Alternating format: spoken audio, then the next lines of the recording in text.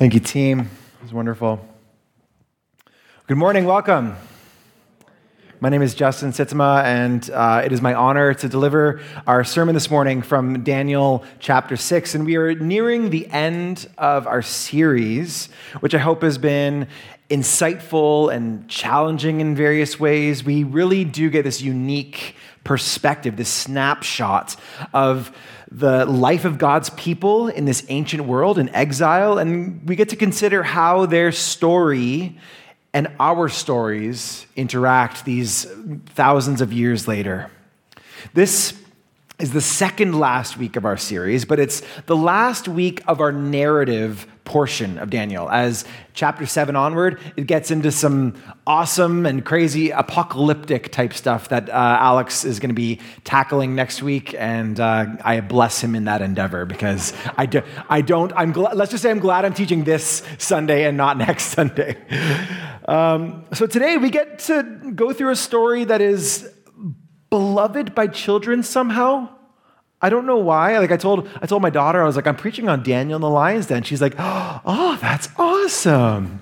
And I guess it's because it has animals that you see at a zoo.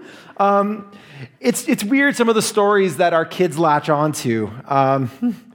Like the basic plot of this story, just to summarize even before we read it, is that men conspire to get Daniel killed for his devotion to God. God saves him, and then the men who conspire to kill Daniel are then killed themselves by being thrown to the ravenous lions. So, not a kid's story. In fact, even the VeggieTales version, who's seen the Veggie? Come on, lots of you, okay, there's actually not as many as I thought. Okay, but y'all know VeggieTales, classic 90s Christian culture. So there's some disturbing things that unfold. So Daniel is played by Larry the Cucumber and is saved by the lions, as the story goes in the Bible. But as the king pulls Larry out, he thanks the lions for providing him with pizza. Can someone tell me what goes over top of the crust but underneath the cheese on a typical pizza? Tomato sauce. And who is Larry's best friend? Truly, this is a betrayal of his best friend, Bob the Tomato. Highly, highly disturbing. Sorry. I couldn't help myself. So while this is not a children's story, it is a powerful picture of what faithfulness and hope in exile look like. So let's take a moment to pause and pray before we read. Lord, open our hearts and our minds by the power of your Holy Spirit, that as the scriptures are read and your word is proclaimed, we may hear with joy what you say to us today. Amen. So Daniel chapter 6, we're going to read all of it in one big chunk. It's about 28 verses, so it's not short, but I think it's an engaging enough narrative that we can just read it all together. Don't read with me. That would be awkward for 28 verses. But so it pleased Darius to appoint 120 satraps to rule throughout the kingdom, with 3 administrators over them, one of whom was Daniel. The satraps were made accountable to them so that the king might not suffer loss. Now, Daniel so distinguished himself among the administrators and the satraps by his exceptional qualities that the king planned to set him over the whole kingdom. At this, the administrators and the satraps tried to find grounds for charges against Daniel in his conduct of government affairs, but they were unable to do so. They could find no corruption in him because he was trustworthy and neither corrupt nor negligent. Finally, these men said, we will never find any basis for charges against this man Daniel, unless it has something to do with the law of his God. So these administrators and satraps went as a group to the king and said, may King Darius live forever. The royal administrators, prefects, satraps, advisors, and governors have all agreed that the king should issue an edict and enforce the decree that anyone who prays to any god or human being during the next 30 days, except to you, your majesty, shall be thrown into the lion's den. Now, your majesty, issue the decree and put it in writing so that it cannot be altered, in accordance with the law of the Medes and the Persians, which cannot be repealed." So King Darius put the decree in writing. Now, when Daniel learned that the decree had been published, he went home to his upstairs room where the window opened toward Jerusalem. 3 times a day he got down on his knees and prayed, giving thanks to his God just as he had done before. Then these men went as a group and found Daniel praying and asking God for help. So they went to the king and spoke to him about his royal decree. "Did you not publish a decree that during the next 30 days, anyone who prays to any god or human being except you, your majesty, would be thrown into the lion's den?" The king answered, "The decree stands in accordance with the law of the Medes and the Persians, which cannot be repealed." Then they said to the king, "Daniel, who is one of the exiles from Judah, pays no attention to you, your majesty, or to the decree that you put in writing. He still prays 3 times a day." When the king heard this, he was greatly distressed. He was determined to rescue Daniel and made every effort until sundown to save him. Then the men went as a group to King Darius and said to him, "Remember, your majesty, that according to the law of the Medes and the Persians, no decree or edict that the king has issued can be changed." So the king gave the order, and they brought Daniel and threw him into the lion's den. The king said to Daniel, "May your God, whom you serve continually, rescue you." A stone was brought and placed over the mouth of the den, and the king sealed it with his own signet ring and with the rings of his nobles, so that Daniel's situation might not be changed. Then the king returned to his palace and spent the night without eating and without any entertainment being brought to him, and he could not sleep. At the first light of dawn, the king got up and hurried to the lion's den. When he came near the den, he called to Daniel in an anguished voice, "Daniel, servant of the living God, has your God, whom you serve continually, been able to rescue you from the lions?"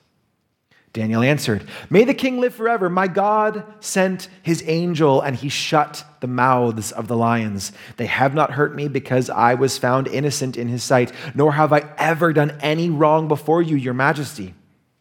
The king was overjoyed and gave orders to lift Daniel out of the den. And when Daniel was lifted out from the den, no wound was found on him because he had trusted in his God. At the king's command, the men who had falsely accused Daniel were brought in and thrown into the lion's den along with their wives and children. And before they reached the floor of the den, the lions overpowered them and crushed all their bones. Again, not a children's story. Then King Darius wrote to all the nations and people of every language in all the earth, "May you prosper greatly. I issue a decree that in every part of my kingdom people must fear and reverence the God of Daniel. For he is the living God, and he endures forever, and his kingdom will not be destroyed. His dominion will never end. He rescues and he saves. He performs signs and wonders in the heavens and on earth. He has rescued Daniel from the power of the lions." So Daniel prospered during the reign of Darius and the reign of Cyrus the Persian. This is the word of the Lord. So Daniel, under the reign of a new kingdom, continues to thrive and have favor to the point where they have considered giving him responsibilities that he would oversee the entire kingdom. Daniel is now in the latter years of his life and has developed practices and a way of life and a deep faith that has aided him in withstanding this decades-long exile. 3 times per day, he would kneel and pray toward Jerusalem and give thanks to God. Now, this was actually quite a curious practice that Daniel was doing. It's not particularly seen done anywhere else in Scripture. It's not like, in the Muslim faith where they are encouraged to pray 5 times a day toward Mecca, and that's just kind of a standard. There's no standard here. Daniel just did this. There's no prescriptive evidence anywhere in Scripture about this practice. We see a few examples of things like kneeling. Solomon and Ezra, they kneel in prayer. And in 1 Kings 8, Solomon dedicates the temple, and he envisions a time in the future where they may be exiled or there may be trouble in the nation Israel. And his hope is that people will pray toward Israel and toward Jerusalem. The best we can say here is that Daniel developed this personal practice over a lifetime of faithfulness to God. It was a way for Daniel to reorient and realign himself both physically and spiritually multiple times per day before God. It was a way of reminding himself every day, morning, noon, and night, of where his allegiance truly lied. But the administrators and the satraps of this new empire were, as per usual, they were out to get him. They did not like the attention and the respect that Daniel got, and so they devised a plan to be rid of him. Knowing his faithfulness and devotion in prayer, they caught him, and they knew that that would mean his demise. So Darius, for some reason, perhaps ego, maybe just simply weak leadership, he says yes and just kind of signs off on this decree that they put forth. It did, in effect, actually turn him into a sort of god. So it kind of makes sense that oh, well, you want to make me a god. This is pretty cool. I'll sign off on that. That sounds great, But what he doesn't realize, that as the satraps catch Daniel in the act of prayer, he doesn't realize that this decree would get kind of turned on its head.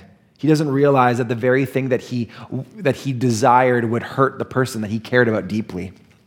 He's gutted by the news that Daniel had disobeyed this decree and that there was nothing he could do to overturn it. And he says it out loud to him, I hope that the God whom you serve continually will protect you.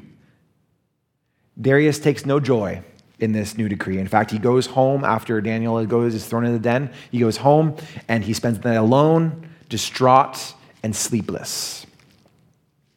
He goes to see what has become of Daniel in the morning and is overjoyed to know that Daniel was rescued by the angel of the Lord. Daniel continues to prosper during this time of exile, and Darius calls for the people all across the various nations that the Persians oversaw, that they were to worship this God as well. In a twist of fate, the conspirators and their families were thrown into the lion's den where the ravenous lions devoured them. Now, the practice of executing children's families for the mistakes of one was fairly common in the ancient world. And in some cultures, especially honor and shame cultures, this is still practiced quite often, not to that extent, but it's this thing that we don't quite grasp in our Western individualistic kind of world. But in Babylon and Media and Persia, this would have been a normal practice where the sin of one would result in the punishment of not just them, but their family. And you should also notice, for those that are kind of getting their hackles up when they hear something like that Daniel 6 is simply describing what took place without any moral commentary. They're just describing the events that occurred. It's up for us to sit back and be like, that isn't good. That isn't right. Anyway. So if you've been listening to this series week by week, and even if you're even vaguely familiar with the stories throughout the book of Daniel, you'll notice that there are some similarities in this story compared with chapter 3, which is Shadrach, Meshach, and Abednego in the fiery furnace. There's some callbacks, if you will. And there are some similarities. There's a law that was enacted that was in conflict with Daniel and his friends' worship of God and God alone, and they refuse to give in to that law, and they are sent to be executed. God saves them. The king gives credit to their God, and Daniel and his friends continue to prosper in exile. That's the same story in essence. But there are some key differences that I hope you'll find interesting. The first being that as of this chapter, we have new leadership that just kind of comes out of the blue. A man that is called Darius the Mede. Darius the Mede. Now, this is a little weird. We don't actually know who Darius is. It's an odd thing. It's an odd anomaly in this book where we have lots of exterior knowledge about King Nebuchadnezzar, about Belshazzar, about Cyrus the Great. These figures are widely known. In both scripture and ancient history. But we have no record that lines up with this timeline of a man by the name of Darius the Mede. Now, if you're a history or a Bible nerd, I'm not going to spend too much time on this, but I suggest looking up Wendy Widder. That's Widder. Wendy Widder, she does an amazing job of just unpacking the whole book of Daniel, but especially kind of this part of it here. And she has a lecture series on YouTube if you just look up Wendy Widder Daniel. They're amazing if you're into that sort of thing, and I highly, highly recommend it. One thing that she points out in chapter 6, verse 28, the final verse of the chapter, is that the Aramaic, the original language, could actually be translated, and this is interesting, that the reign of Darius, that is the reign of Cyrus. So, many scholars from all sorts of different theological pedigree, from different ends of the spectrum, they all tend to agree that one of two things is happening here. Either Darius actually is King Cyrus, that it's some kind of amalgamation for some reason, or that Darius was some sort of regent or viceroy. One of those two possibilities is most likely. I bring that up not to cause confusion, but actually to honor the scriptures. That to admit that sometimes we encounter historical difficulties when we're reading, right? That this is an ancient text with ancient languages that are notoriously difficult to translate sometimes. And the deeper we go, the more that this is bound to happen sometimes. And we trust that God has preserved his word in form and meaning over the course of many, many thousands of years. And that's a beautiful and wonderful thing. But sometimes, occasionally, there's challenges, and we have to figure out how to reconcile that with what we know of history and whatnot. And so I just bring that up just to honor the scriptures in many ways. Whether Darius is Cyrus or someone else, here we have another leader who has shown favor toward Daniel. It doesn't change the heart of the story. Or this is also another character-defining moment for Daniel. Another major difference between chapter 3 and chapter 6 is the nature of the decrees. So in chapter 3, they have this golden statue, and they're told, you must bow down and worship this golden statue. It's a sin in which they are being asked to commit, and they refuse. Daniel wasn't being forced to pray to King Darius, though. It actually was more a sin of omission that he was being asked to commit, that he wasn't allowed to pray to God. But if he was going to pray, he didn't have to pray at all. He could have just spent a month not praying to God at all, and then that would have been perfectly fine by their value system. He just wasn't supposed to pray to God. Yet another difference is the character that we see of Darius and the character of Nebuchadnezzar. So Nebuchadnezzar was this imposing figure. He threatened to tear everyone to pieces the moment they, turned on him in some way. He was often erratic and irrational. He was prone to strong displays of power. He would turn toward God, and then he would just as quickly turn away from God. Darius, on the other hand, presents as compassionate, but a little bit weak. He seems unable to assert his power, and it renders his authority meaningless. In a cruel twist of fate, Darius becomes bound by his own decree, which he naively assumed that, the satraps and the administrators, he thought that they were doing a good thing, that they were honoring me, and they're making me the real God of this nation, and this is a good thing. This is what is supposed to happen. He couldn't pass up that chance, but it came back to bite him. However, Darius' proclamation of God in the end, which we read, seems to be a little bit more sincere and a little bit more in line with his character than maybe Nebuchadnezzar. Listen again to these words that we hear him say. It almost has the cadence of a psalm when you read it. For he is the living God, this is Darius, and he endures forever. For his kingdom will not be destroyed. His dominion will never end. He rescues and saves. He performs signs and wonders in the heavens and on earth. He has rescued Daniel from the power of the lions. And we don't particularly have any evidence that King Darius truly turned his heart toward God. In this moment, he seemed to, but their polytheistic worldview certainly would have allowed for him to worship lots of different gods, and for him to speak of Yahweh this way. But this did not preclude him from worshiping all these other gods that he was accustomed to. So anyway, this is a little bit of the backdrop, a little bit of the story. Now let's get into why does this matter? What's important for us to consider here? It's an awesome story. It's got wonderful character development and complements the rest of the book in some really significant and cool ways. And there's wisdom that we can glean from these pages. But why does it matter? Specifically, what I'd like us to look into this morning, two areas. Faithfulness in the moment, which we see, and faithfulness over a lifetime. I think we'll find meaning for all of us, no matter what age and stage we are in this morning, as we consider both of those, faithfulness in the moment and faithfulness over a lifetime. We'll start with the former. Daniel, we see here, is committed to moment by moment, day by day, faithfulness and trust in God. He was presented with the decree put forth by these other administrators, and he knew what it meant for him. He knew if he got caught, what was going to become of him. In that moment, he made a choice. Now, it's worth getting into a little bit of Daniel's world here. So Daniel had been faithfully praying daily like this in his home for we don't even know how long. And all of a sudden is now being told that this practice is illegal. He wasn't, praying on some street corner to make a show. He wasn't some obnoxious, person with a bullhorn downtown Toronto. He wasn't like a pastor or a politician gleefully disobeying COVID health and safety protocols to make some bigger point about whatever. He wasn't looking for civil disobedience, but he wasn't going to hide in his closet either.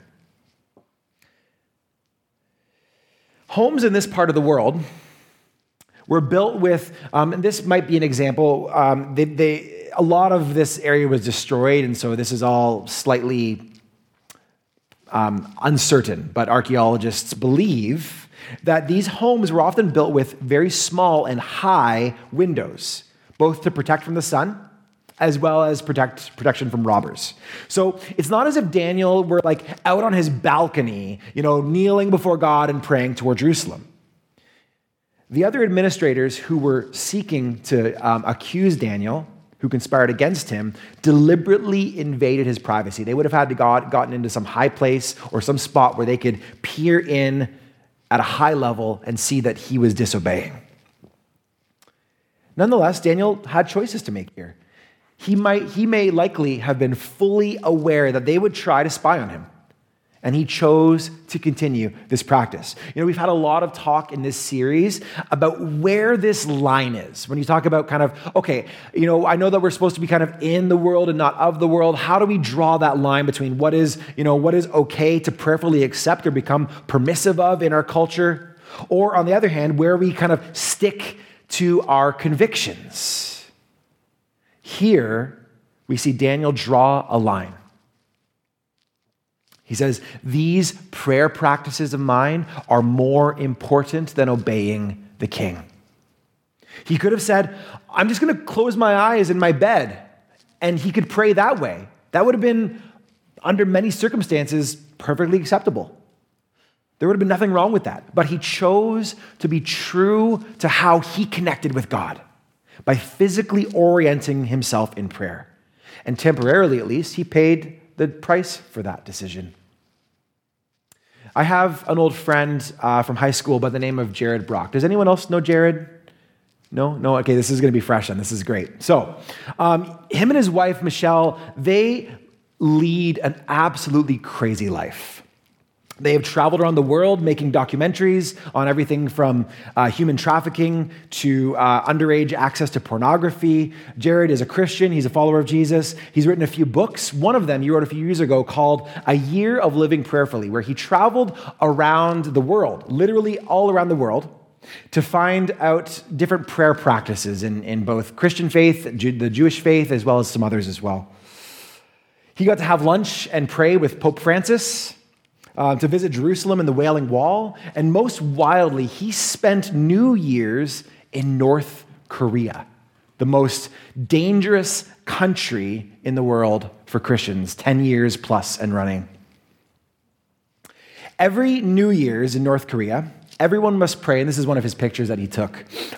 Everyone must pray and pay homage by bowing to the Kim dynasty, the now deceased Kim Il-sung, Kim Jong-il, and then their current leader as well, Kim Jong-un. So Jared was faced with a choice in this moment.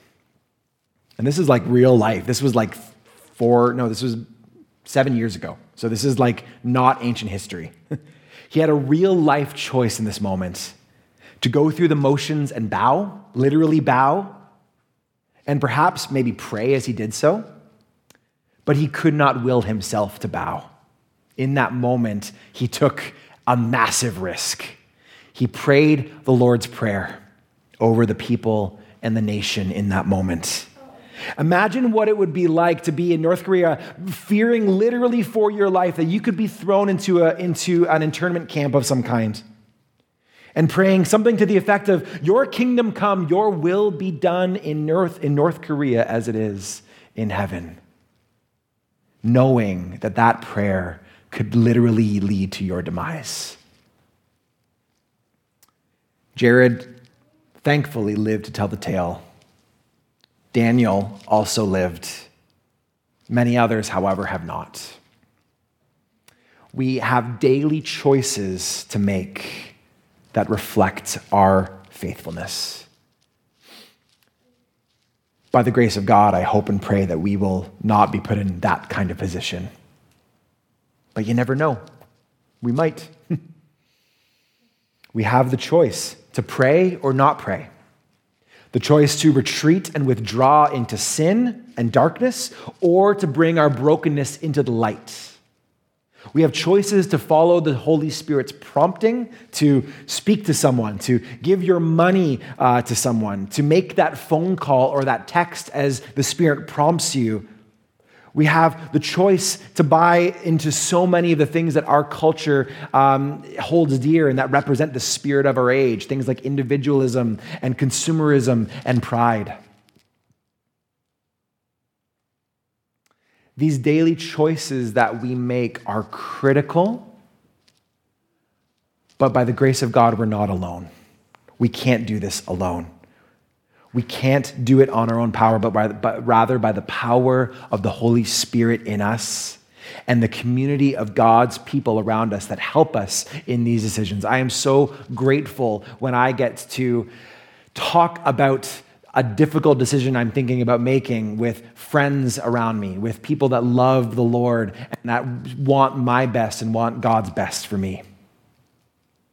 That's a beautiful and good thing.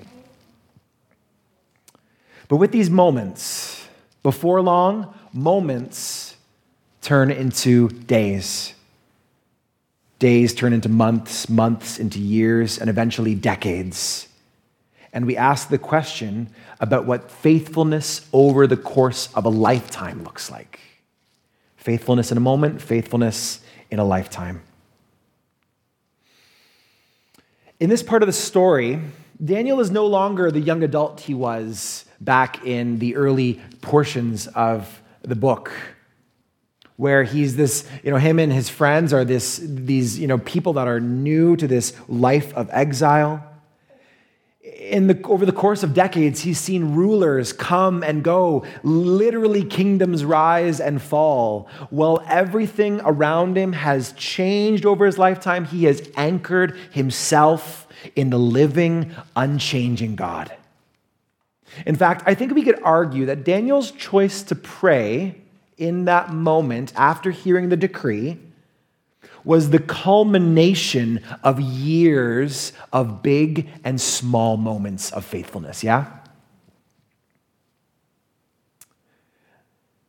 Daniel set small practices for himself that changed his heart just, 0.01% at a time. Little heart changes, little realignments, little reorientations toward God. Choosing to make a daily practice of prayer, realigning to God. I recall when I was in middle school and high school, we'd go to these big youth rallies. There's thousands of other kids there. And sometimes the subject of martyrdom came up. And back then, this was kind of early 2000s. It was kind of on the heels of the Columbine shooting in Colorado at this high school there. And there was stories that circulated around one or two young women who were asked about their faith before they were killed, and they were lauded as martyrs. And to be sure, these young women were insanely brave and deserving of honor, but in retrospect, sometimes the way that these youth rallies went about kind of prodding at that felt a bit icky. The charismatic preacher would kind of yell at us and ask if we'd be willing to die for our faith, and thousands of us would stand on our feet and be like, yeah, we'll die for our faith, which in retrospect is also a little creepy. I think it's true. I feel fairly confident that given the moment and opportunity, that I would die for my faith. I know that. I believe that. The thing is, dying for your faith is hard. But the daily dying of oneself, those little daily denials and deaths, those are the ones that cultivate a lifetime of faithfulness. What do those practices look like for you? For me, and I know many at Courtright, Lectio 365 has been a wonderful resource. The app that you can get on your phones that allows you to just receive from God through scripture and prayer. For others, it's the ancient practice of the daily office. There's also centering prayer. Centering prayer has been really vital for me over the past couple of years. It's been a really valuable way for me to connect with God and just sit and be before Him. Bible reading plans, studies, worship music, staying connected to a church community, which I know for those of you that are watching online right now, that this feels probably harder than ever. And I just want to say that I would love to find ways to help you to continually connect. And I recognize that this has been such a challenging season for you all. Or maybe for others of you, it's taking time to journal and write out your prayers of thanksgiving and gratitude. These are personal practices, but they're also communal practices in their different ways.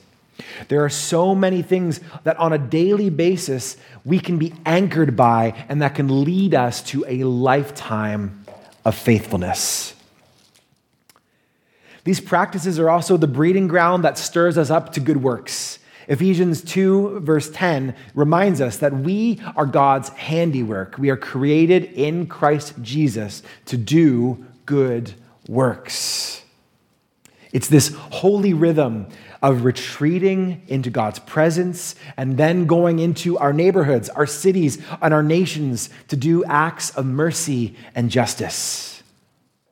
What do those practices look like for you? They're going to look different for all of us. Maybe if you're feeling stagnant in your faith with some of these practices, maybe it's time to switch it up a little. Daniel chose to orient himself toward Jerusalem and pray to God 3 times a day on his knees. I would venture to guess that practice took on a few different forms over the course of his life. That he didn't decide one day, I'm just going to do this 3 times a day, every day. He found a rhythm that worked for him over time, and it became one that even in the moment of trial, he was unwilling to change. It was a lifeline and an anchor for him. Over so much of the pandemic, many of us have described this feeling of languishing and struggling to think beyond the tyranny of the urgent. And that at times it's been really hard for us to think about next month, let alone 5, 10 years from now, 20 or 40 years from now. My prayer for us is that the Holy Spirit would help us become people that seek to not only live in this moment right here, right now, but a people that are thinking about how these little moments here and now are forming us closer into the image of Christ Jesus. What do I hope for when the day of my death draws near? Who do I want to be? I'm 35 years old. I don't often think about my mortality in such ways, although over the course of this pandemic, there's been lots of moments for existential questioning and thoughts.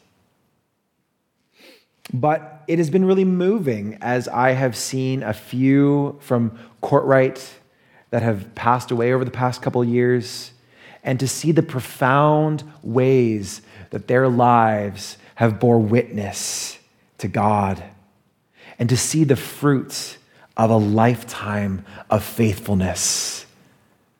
And I see that and I think that's what I want. That's what I want. I want to be able to be like Paul at the end of his life, saying this to his protege Timothy. He says, "For I am already being poured out like a drink offering, and the time for my departure is near. I have fought the good fight. I have finished the race. I have kept the faith. Now there is in store for me the crown of righteousness, which the Lord, the righteous judge, will award to me on that day. And not only to me, but to all of those who have longed for his appearing." As we close out this narrative portion of Daniel, we are reminded of Daniel's faithfulness and the hope that him and his friends carried amidst decades of exile. They longed for home. They longed to be home. And yet they remained, and they gave this snapshot of faithful living in a foreign land. We have seen God's miraculous provision in the face of death.